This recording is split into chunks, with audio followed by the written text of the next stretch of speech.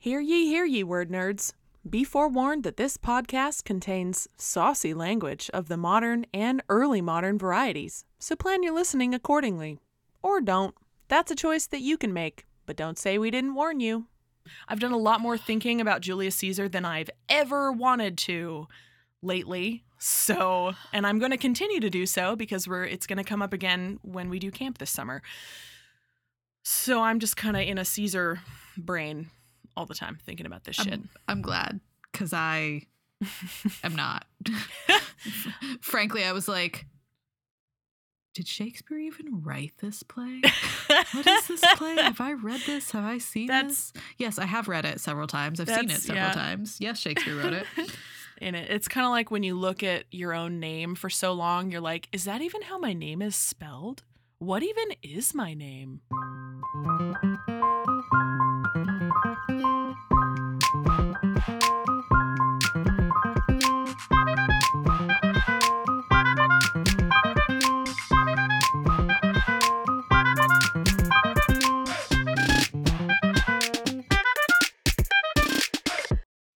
Welcome to the Hurly Burly Shakespeare Show. We are your hosts, Jess Hamlet and Aubrey Whitlock, and together we are Hamlet. And this week it's Julius Caesar 201. Yes, indeed. Thank you so much for listening, everybody. We hope you enjoy the show and come back for more. This is a 201 level episode, and things are a little different for 201s. Yeah. For 201s, we feel like you know the play a little bit, so you don't get a synopsis. But if you need that, we have a Caesar 101 episode in our back catalog, and you can go listen to it and feel special and awesome. It's like early. It is. It's an early episode. Yeah.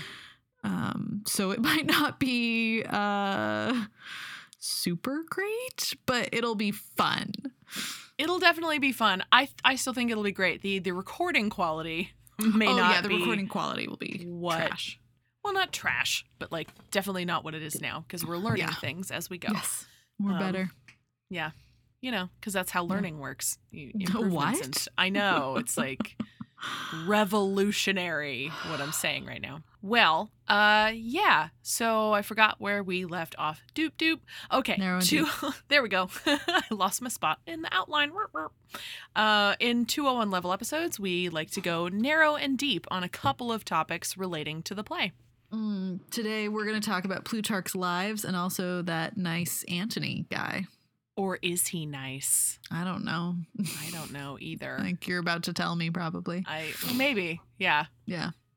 But first, before we do that, let's talk a little bit of rhetoric, shall we? Yeah, yes. Okay. So, indeed. In our 101 episodes that we have done and are no longer doing in our Shakespeare 101 episodes that we used to do, we discussed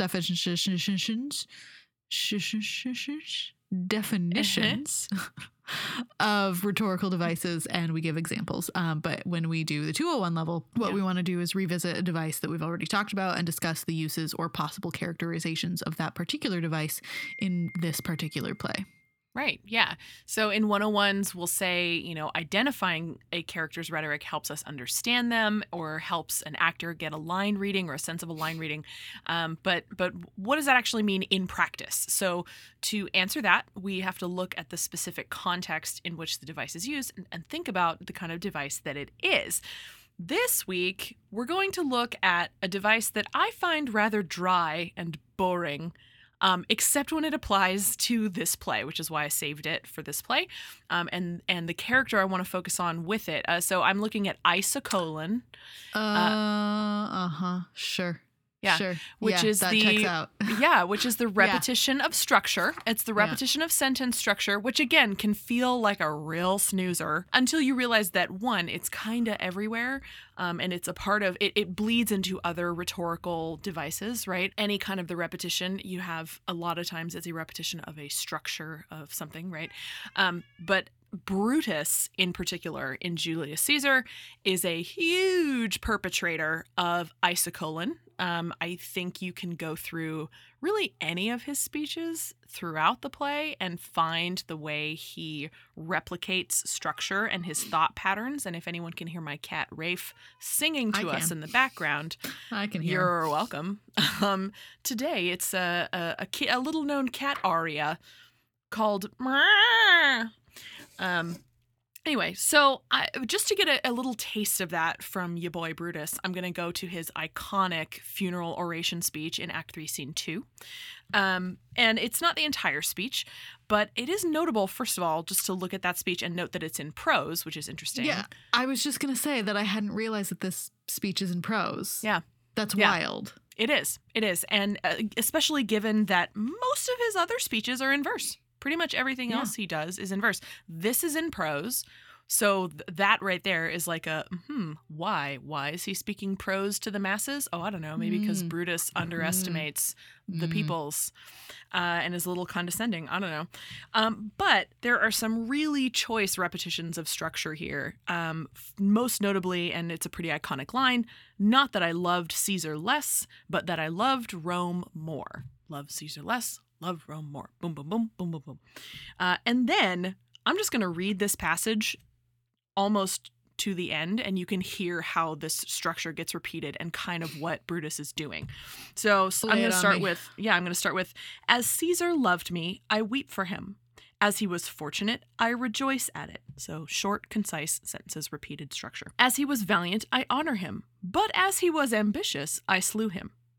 There is tears for his love, joy for his fortune, honor for his valor, and death for his ambition. Now, when he repeats structure like that, like the first few that he's setting up there sound totally reasonable, right? And I think that's the point. He's burying the whole, oh yeah, and I killed him, right? But he's using really logical stuff to appeal to people. Like, he says, as he loved me, I weep for him. Because yeah, logically, you weep when people you love die, right? You rejoice at the fortune of your friends, right? As he was fortunate, I rejoice. As he was valiant, I honor him. Of course, sure. Don't we all honor valiant people? Sure we do. Support the troops, rah, rah, right? But then point number 4, he goes, as he was ambitious, I slew him. Now, I don't know about you, but I don't go around killing people who show ambition. I actually kind of find ambition kind of hot.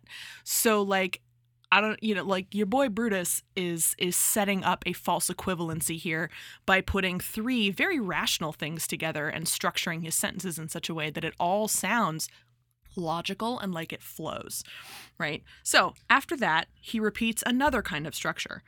Who is here so base that would be a bondman? If any, speak, for him I have offended. Who is here so rude that would not be a Roman? If any, speak, for him I have offended. Who is here so vile that will not love his country? If any, speak, for him have I offended. I pause for a reply, right? So the repetition of that rhetorical question, and then pseudo waiting for an answer, and then question, wait for an answer, question, wait for an answer. And of course, he doesn't expect anyone to actually answer because he set up his questions in such a way that no one actually wants to, no one wants to say, oh yeah, me, I would want to be a bondman. Thanks. Okay, bye. No one wants to do that, right? So he's using that repetition of structure, it almost to seems like almost to lull the listener into following along with him, which of course is what he's trying to do, right? He is trying to assuage the masses after having killed their leader, right? So it is fucking clever the way he uses isocolon. And Brutus, this is kind of his thing throughout the play. So if you want more examples of that, yon, go find them. This is the only speech that I was going to look at for that. But that is how something dry or seemingly dry like isocolon can actually be very, very effective in a speech. So you're welcome. Dig it. Right? It's kind of crazy. So talk to us if you can then, given the brain constraints, about, tell us about what you want to tell us about for Caesar. Plutarch's Lives. Okay. Plutarch's Lives. So Plutarch's Lives is the source text for Julius Caesar. Yes.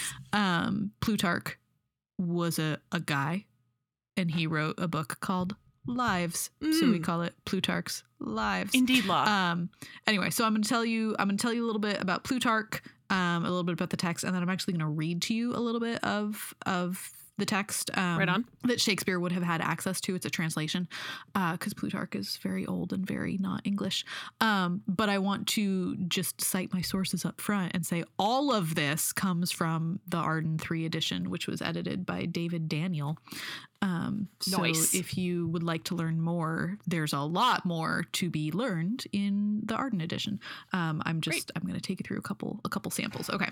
So, the edition that Shakespeare was working from was translated by a guy called Thomas North. And Shakespeare used the Plutarch kind of however he wanted, because Shakespeare. So sometimes the events of the play, he took them kind of wholesale, like the assassination. And sometimes he borrowed phrases, like when Brutus says that he wants to be, quote, worthy of so noble a wife. That comes straight from the Plutarch. But mostly he, Shakespeare'd it up and like adapted and changed and fucked with and omitted and expanded and invented and like did whatever he wanted to, because Shakespeare don't play that way, man. Right. He gonna do what he gonna do. So while Julius Caesar was a real person and the events of the play actually happened, the story, this play is like mostly Shakespeare. The story that he is telling is pretty compellingly his own, which is very interesting. Also, of course, he relied on other sources like he does other historians like Suetonius and Appian, other books like the Bible, Ovid, the usual stuff that you would expect to see from Shakespeare. He was a big fan. Okay, so then Plutarch himself, Plutarch the man Plutarch, was a Greek citizen living in the Roman Empire who was born in about the year 45. So that was a long time ago. But also after Caesar was murdered, like 2 years after Caesar was murdered. Yeah. So he was born in, about 45. We know that he visited Alexandria. He went to Rome a couple of times. So mostly he was one of those great philosophers of, the classical antiquity eras that I am not a scholar of. And his house became like what we might think of as like a salon where, the great minds would gather and philosophize, that kind of thing. Not like a hair salon. Not like a French salon where ladies are just topless. No, the other kind of French salon where people gather and philosophize. Great. He was a student of Plato. He was a student of Pythagoras. He was a member of the College of Priests of Apollo at Delphi. He did a lot. He wrote about poetry. He was a biographer. He was a historian. He did a lot. He was this man did some shit. Okay. And he also lived a fairly long time. He died around 120. So what is that? It's like 80 years ish. Yeah. 75, 85, math, whatever. That's pretty long for back then, frankly. Yeah. So he wrote Plutarch's Lives. He wrote lives. There are 50 lives that are chronicled. They are ish like 50-50 Greek and Roman. And most of the lives are paired together. So one Greek with one Roman. And these are intended to sort of silently comment on each other and complement each other in some kind of way. He also has a short essay of comparison on about 19 of these pairs, like when he compares Alcibiades to Coriolanus, to bring out important elements that are revealed in these lives that are being compared. Throughout all of the lives he chronicles, he's way more interested in the moral character of these people than like the political events that they encounter, and that's interesting as well. So in the Caesar portion of the lives, in the life of Caesar, we don't get to kind of the events of this play until almost all the way through his recounting of Caesar's life, which like makes sense, right? Because Caesar dies in Act 3. Sure. And it's the end of his life, done. Right? Yeah. Okay. So after Plutarch records the assassination in the Senate, he then sort of like slows down a little bit and like walks us very leisurely through the aftermath. Like Brutus does not address the people until the day after the assassination, and then the Senate like takes its time figuring out what they're going to do next. And then they think everything's settled, and then they open Caesar's will and they're like, oh, fuck, everything's going to go to hell and we're going to riot and Rome is going to get burned. But then even that gets overshadowed by the story of Cinna the Poet, which is shoehorned in there. And there's like this tiny little brief like epilogue coda situation that talks about the portents, the omens linked with Cassius and Brutus's suicides. So that's more or less what is happening in there. So now I just want to read to you 2 sections that come to the assassination. Okay. And this is straight from Plutarch, although this is the Thomas North translation. Okay. So, there was a certain soothsayer that had given Caesar warning long time afore to take heed of the day of the Ides of March, which is the 15th of the month, for on that day he should be in great danger, or if you're Thomas North, danger, because there's a U. That day being come, Caesar going unto the Senate house and speaking merrily to the soothsayer told him the Ides of March be come. So be they, softly answered the soothsayer, but yet are they not past. And the very day before, Caesar supping with Marcus Lepidus sealed certain letters as he was wont to do with the board, so talk falling out amongst them, reasoning what death was best, he preventing their opinions, cried out aloud, death unlooked for. That sentence is so syntactically fucked. Yes. Then going to bed the same night as his manner was, and lying with his wife Calpurnia, all the windows and doors of his chamber flying open, the noise awoke him and made him afraid when he saw such light, but more when he heard his wife Calpurnia, being fast asleep, weep and sigh, and put forth many fumbling lamentable speeches, for she dreamed that Caesar was slain, and that she had him in her arms. Calpurnia's dream vision. I'm skipping a whole bunch. Okay. Yeah. So Caesar coming into the Senate house. All the Senate stood up on their feet to do him honor. Then part of Brutus' company and confederates stood round about Caesar's chair, and part of them also came towards him, as though they made suit with Metellus Cimber. Kimber? How do we say his name? I say Cimber, but okay, honestly, it's old and dead and Roman, so who knows? Go Cimber. Great. So part of them also came towards him, as though they made suit with Metellus Cimber to call home his brother again from banishment, and thus prosecuting still their suit, they followed Caesar till he was set in his chair, who, denying their petitions, and being offended with them one after another, because the more they were denied, the more they pressed upon him, and were earnester with him, Metellus at length, taking his gown with both his hands, pulled it over his neck, which was the sign given the confederates to set upon him. Then Casca behind him strake him in the neck with his sword, howbeit the wound was not great nor mortal, because it seemed the fear of such a devilish attempt did amaze him, and take his strength from him, that he killed him not at the first blow. But Caesar turning straight unto him, caught hold of his sword, and held it hard, and they both cried out, Caesar in Latin, O vile traitor Casca, what doest thou? And Casca in Greek to his brother, Brother, help me. At the beginning of this stir, they that were present, not knowing of the conspiracy, were so amazed with the horrible sight they saw, that they had no power to fly, neither to help him, not so much as once to make any outcry. They, on the other side, that had conspired his death, compassed him in on every side with their swords drawn in their hands, that Caesar turned him nowhere, but he was stricken at by some, and still had naked swords in his face, and was hacked and mangled among them as a wild beast taken of hunters.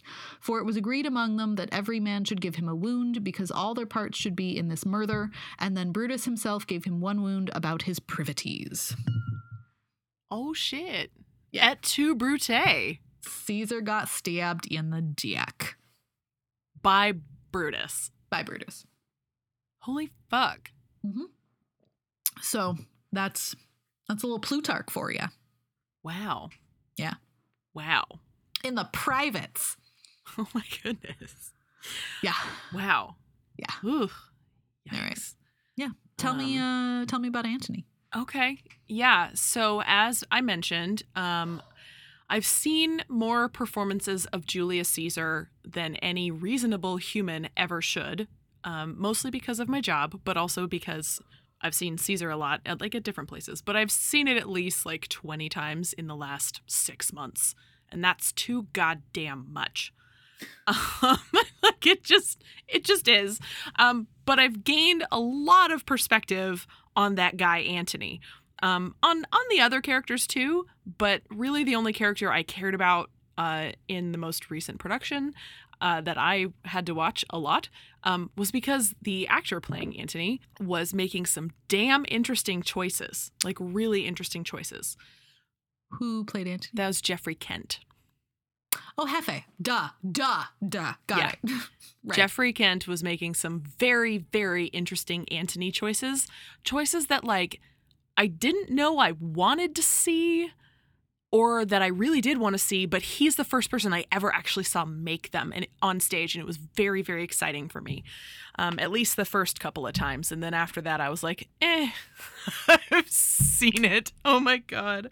I've seen it so many times, you guys. And all last fall, I spent the whole fall really looking deeply at Act 3, Scene 1 in terms of cue scripts. And breaking down how Shakespeare used the technology of the cue script to construct basically what you just described from Plutarch, right? About how the conspirators managed to get themselves around Caesar and who stabs when and the conspiracy taking shape and how Shakespeare managed to put that together through cue script technology is sort of amazing. So I wanted to start there, first of all, because it was an aha moment that I had, not because the most recent ASC production did this, because we did not, and I think it's an interesting choice not to. But when we were looking at the cue scripts, right, there are many, many conspirators. Everybody's got their own part to play in the murder. And Trebonius is the guy, first of all, with a funny name because there's Boney in it. But Trebonius is the guy who is, he's the one responsible for getting Antony out of the way in that moment of assassination, right? He's the guy, they're like, oh, look, see, Trebonius knows his cue. For C, he leads Mark Antony out of the way. So when the stabby happens, Antony, because of Trebonius, is not there to see it. And why? Because, well, Antony would have presumably jumped in and tried to help or something had he been there, right? So Trebonius does that, but Trebonius does not do any of the stabbing because of that, right? He's gone. He's not on stage. However, when Antony returns at the end of that scene, he goes through, he's got a little moment, a little speech, maybe 4 or 5 lines, where he shakes the hand of every single conspirator. And by marking where the blood is, right? If you're using live blood, meaning liquid blood, not like the blood of a live person. In the theater, we call live blood, it's liquid blood is live blood, as opposed to some kind of, fabric facsimile or something. Zombie blood. Right, yeah. Or dead blood. No, it's live blood. When you're using live liquid blood on stage, right, you can actually track the blood on whose hands the blood is on, right? So Antony very cleverly goes through, actually it might help if I read it, so hang on, let me find it. So at the very end of 3:1, when the conspirators have decided that they will let Antony live and let him talk, which is stupid. Shouldn't have done that, should have killed him. Really, honestly, should have killed him. Antony does this little thing where he feigns like he's, he's like, oh, I'm sure you guys had good reason. Don't worry, I won't say anything bad about you, I promise. And he goes around and he shakes everybody's hand. And so here is what he says. Now, listen to the order in which he shakes everybody's hand. First, Marcus Brutus, will I shake with you. Next, Caius Cassius, do I take your hand? Now, Decius Brutus, yours. Now yours, Metellus. Yours, Cinna, and my valiant Casca, yours. Though last, not least in love, yours, good Trebonius. Gentlemen all, alas, what shall I say? Blotty, blotty, blah, and he goes on and talks. So Antony has just come in with clean hands. He has shaken the bloody hands of everybody else, and then shaken his bloody hand with Trebonius's clean hands. So he has just visually marked Trebonius as a murderer by putting the blood on his hands, which I think is fucking amazing. It's so ingenious. And again, our production did not make that choice. They had our Trebonius come on earlier and bathe his hands in the blood, so we didn't get in that production the opportunity to see Antony be so cunning that way. But I think that was a mistake, frankly, because everything that I've watched and everything that I've read in Antony's character leads me to believe that he is more manipulative and conniving than anybody really gives him credit for. There's a lot of tendency to make Antony like the rising phoenix sort of hero out of all of this, and like he's just a good guy in a bad situation. Well, no, he's an opportunistic guy in a bad situation. Like, not 2 scenes later, there's this like little throwaway scene where he and Lepidus and Octavius decide that they're gonna just rule Rome together, and like, Caesar who? What? Triumvirate? Yeah, no problem. Let's do that. Let's do that thing. Right? So, okay. But then there's the other thing, and this is where I give Jeff Kent a ton of props, and literally because of what he does with a prop. So, in our production, for those who did not see it, the murder of Caesar, of course, happens at the Senate. But this thing that our actors did, they had these scrolls, these paper scrolls in their hands. And when Caesar sort of took center stage to begin the Senate or whatever and start hearing petitions, people kind of tossed the scrolls to the center of the stage toward Caesar, right? So there are scrolls sort of lying all over the stage at that point. And at the end of that, when the stabbing is over and Antony has his, oh, pardon me, thou bleeding piece of earth, blah, blah, blah, and Caesar's body is taken away briefly before it's brought back out, sort of wrapped up like a dead body, Antony, Jeff, took a moment where he looked around stage. He happens to see a stray scroll, and he picks it up and tucks it in his pocket. And this is well before he starts his funeral oration. So then Brutus comes out to talk. Antony still has this will in his pocket, this quote unquote will. It becomes the will is what I just ruined my own punchline. But basically he's got this scroll in his pocket, right? And then when it's time for him to do his funeral oration, when he brings up, and again, Antony's like the king of paralipsis, which is we're not going to talk about the thing that I've just brought up. He does this with the will, right? So the implication is that in this production, the will that he produces is not the real will. Yeah. It's just a random scroll that's in his pocket. That's cool. Yeah. Yeah. So you can very clearly see Jeffrey remember that there is a random piece of paper in his pocket, and he pulls it out when he wants to, like, the crowd is sort of swaying away from him. And he's like, well, but the will, I have not said. He pulls it out like it is the will. And then it becomes this amazing thing. And then even further, when like the people are like, no, read the will. And he's like, oh, you're going to make me read the will? Oh, okay, I'll read the will. He unrolls it. And then you can very clearly see on his face that he is making it up. Like, he's looking at it and he's like, I shouldn't tell you that Caesar gives to everyone 75 drachmas and his public walks and blah, blah, blah. Like, he's clearly making it up. And I found that choice so exciting. I had never seen it done before. I always kind of wondered if it should be done or like every time I had seen Julius Caesar before, I had wondered like, how manipulative is Antony, right? How genuous or disingenuous? What is the opposite of disingenuous? Ingenuous? Genuine. How genuine. Thank you. Words. Ha. I'm a master of letters. We've mastered our letters. Totally. And my prefixes and suffixes and all that. How genuine is he in this moment? And then my mind always went to a plot hole. Like, where the fuck would Antony have gotten Caesar's will in that short amount of time, right? So it answered that question very neatly. And it was just so exciting to watch. And it made me think about like the implications for Antony as a character, and even arcing into Antony and Cleopatra, right? Him as a slightly older guy who again, is still living by like that sort of opportunistic way, devil may care sort of way of life. And it really backfires on him in that play.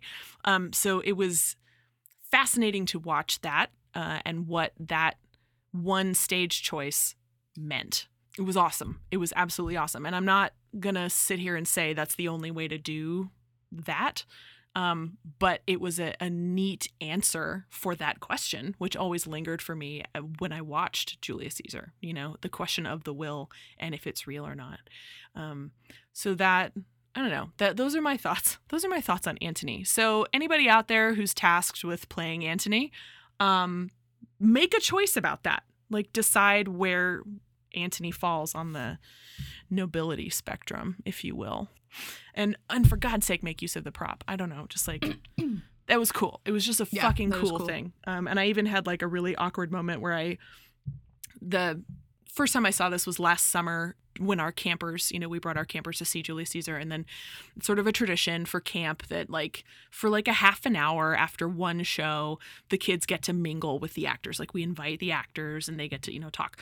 And poor Jeffrey was like hiding from the kids a little bit, like up against the wall, and I cornered him and I was like, "Oh my God, Jeffrey the will!"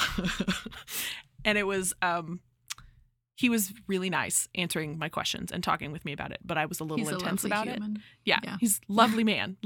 He was really indulgent, but I was like turned up to 11 about that choice. Of course you were. And I was so excited about that choice.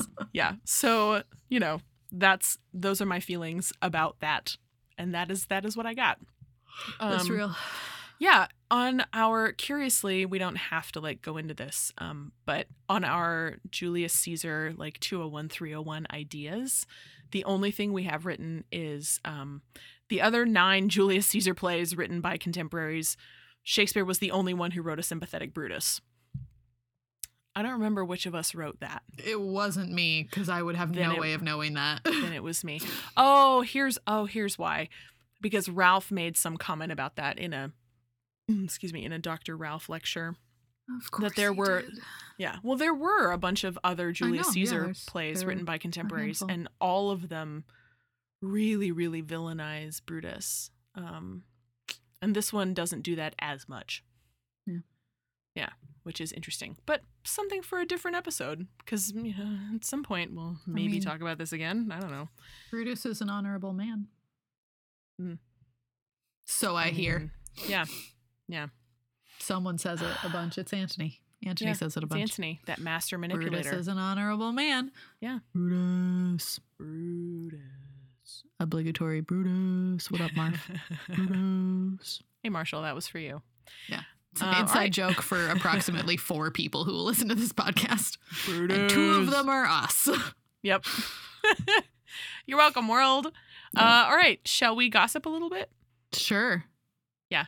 Okay. So in 201s, we try to keep it play-centric if we can. We try to lead with play-centric. I think that's more accurate. That is more accurate. All right. Yeah. You're fine. You're right. So if you're in the UK, according to the few resources that I bother to check, that sort of compile all this information in one spot, because I'm a lazy girl with not a lot of time. If you're in the UK, there's an adaptation, a one-man show adaptation of Julius Caesar happening pretty much all of February, from the 5th to the 29th. Oh my God, because it's a leap year. I was like, 29th? Nope, it's a leap year. It's called I, Cinna the Poet, Write a Revolution, written and performed by Tim Crouch. And it's going to be at the Unicorn Theatre in London from, again, the 5th to the 29th. So that sounds interesting. It does sound interesting. Talks to Julius Caesar in a very particular way. So if anybody sees it, please let us know how it is. Also, our friends over there in the UK, please let me know if I've missed any, happening Julius Caesar shows and didn't talk about them, and you want to shout them out. We want to shout you out. So yeah. And in the US, there's only a few left. Only a few left ever. We've got the Playmakers Repertory Company in Chapel Hill in North Carolina, from March 4th to the 22nd is doing Julius Caesar. If you are in Northern Virginia, you can see it at Avant Bard, which, side note, is like the best name for a theater company. Great name. Super into that. In Arlington, from the end of May to sort of the middle of June 2020. Mm-hmm. Yep. Then we've got Theater at Monmouth in Monmouth, Maine in the summer of 2020. It's doing Julius Caesar. Emma, go see that. a shout out to a single listener in / near Maine. And then the last one is in Wisconsin, Spring Green, Wisconsin. It's a place I've never heard of, at the American Players Theater, and it's just part of their 2020 season. So maybe you've missed it. I don't know. Maybe it's coming up. It's probably coming up. We're in January still. Yeah. Yeah. I hope it's coming up. And also, if you want to see a 1-hour cut for free, you can come down to the American Shakespeare Center on August 2nd and see some really excited, over-emotional young campers do this show. No, I think it's going to be good. We've got Jack Reed directing, and we're very excited about it.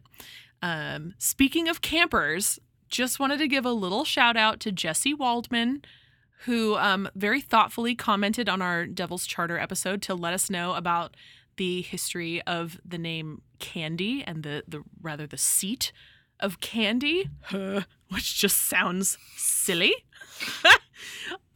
It was just precious, and I wanted to share it. Wanted to say that while usually Candy as a location refers to Crete, but also here refers to the ancestral Borgia possession of Gandia in Spain, so it's kind of a bastardization of Gandia, which the Duke gained through underhanded dealings. So, thank you. Big surprise there. Yeah, I know, right? What? No. So thank you, Jesse, for expanding our knowledge a little bit there. And I guess really the gossip is just me-centric this week because I'm the one providing all of it. But also no spoilers because I haven't finished this show. Definitely am not spoiling anything. But the other 2 items of gossip I have really are just because I watch too much TV, and also please sponsor us, Netflix. If anyone watches Sex Education on Netflix, if you don't, fix your fucking life. It's a great show, and watch it. But the several episodes in the season allude to one character who's in a production of Romeo and Juliet, and the last episode has just a wild Romeo and Juliet interpretation that involves a lot of sex and space, and it's great. It's so good. Amazing. And that's all I will say about that. I'm not going to spoil it. It's just so good. And also, if you're a fan of like Shakespearean Easter eggs, I've been watching The Chilling Adventures of Sabrina lately. And like one of the main villains in season 3 is named Caliban, who's like a demon from hell. Oh, yeah. Emma was telling me about that. And we have a lot of questions about why that choice was made and what that's saying. Yes.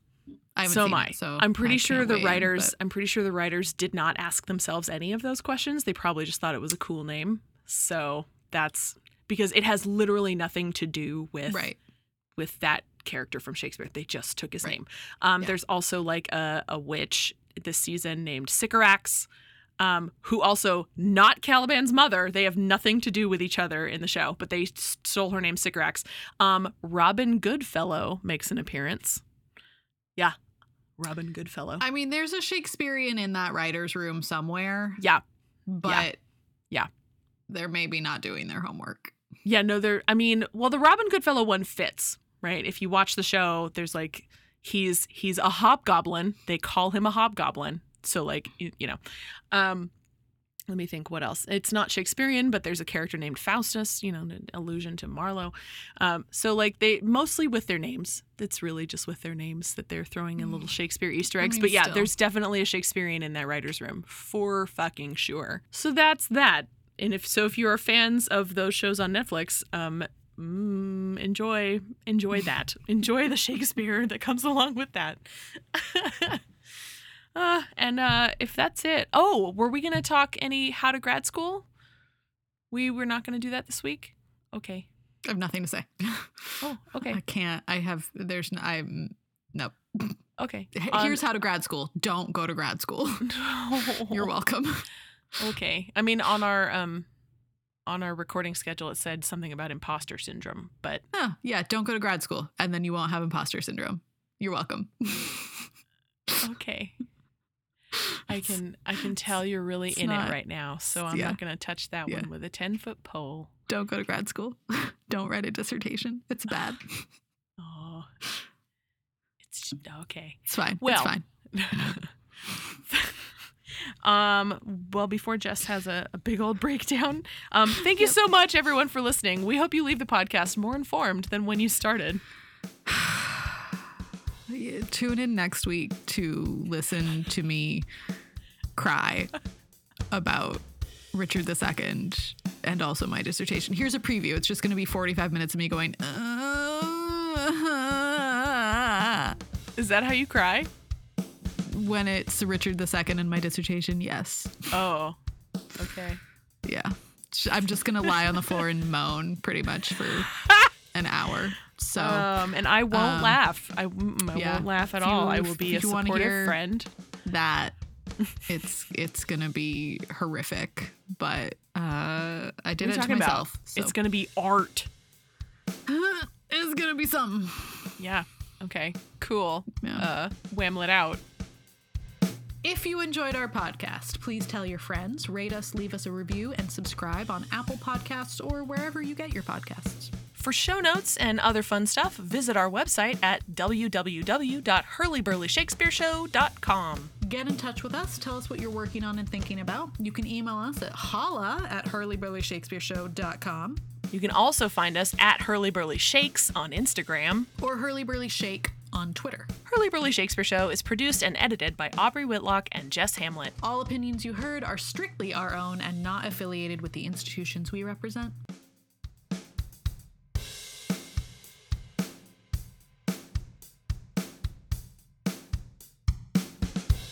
And every time he saw me after that, he winked at me. So I think I came out the better for it. Girl, get you those Hefe winks. I know, right? It was more of a like, I'm going to just, hey girl, stay away from me. You're weird.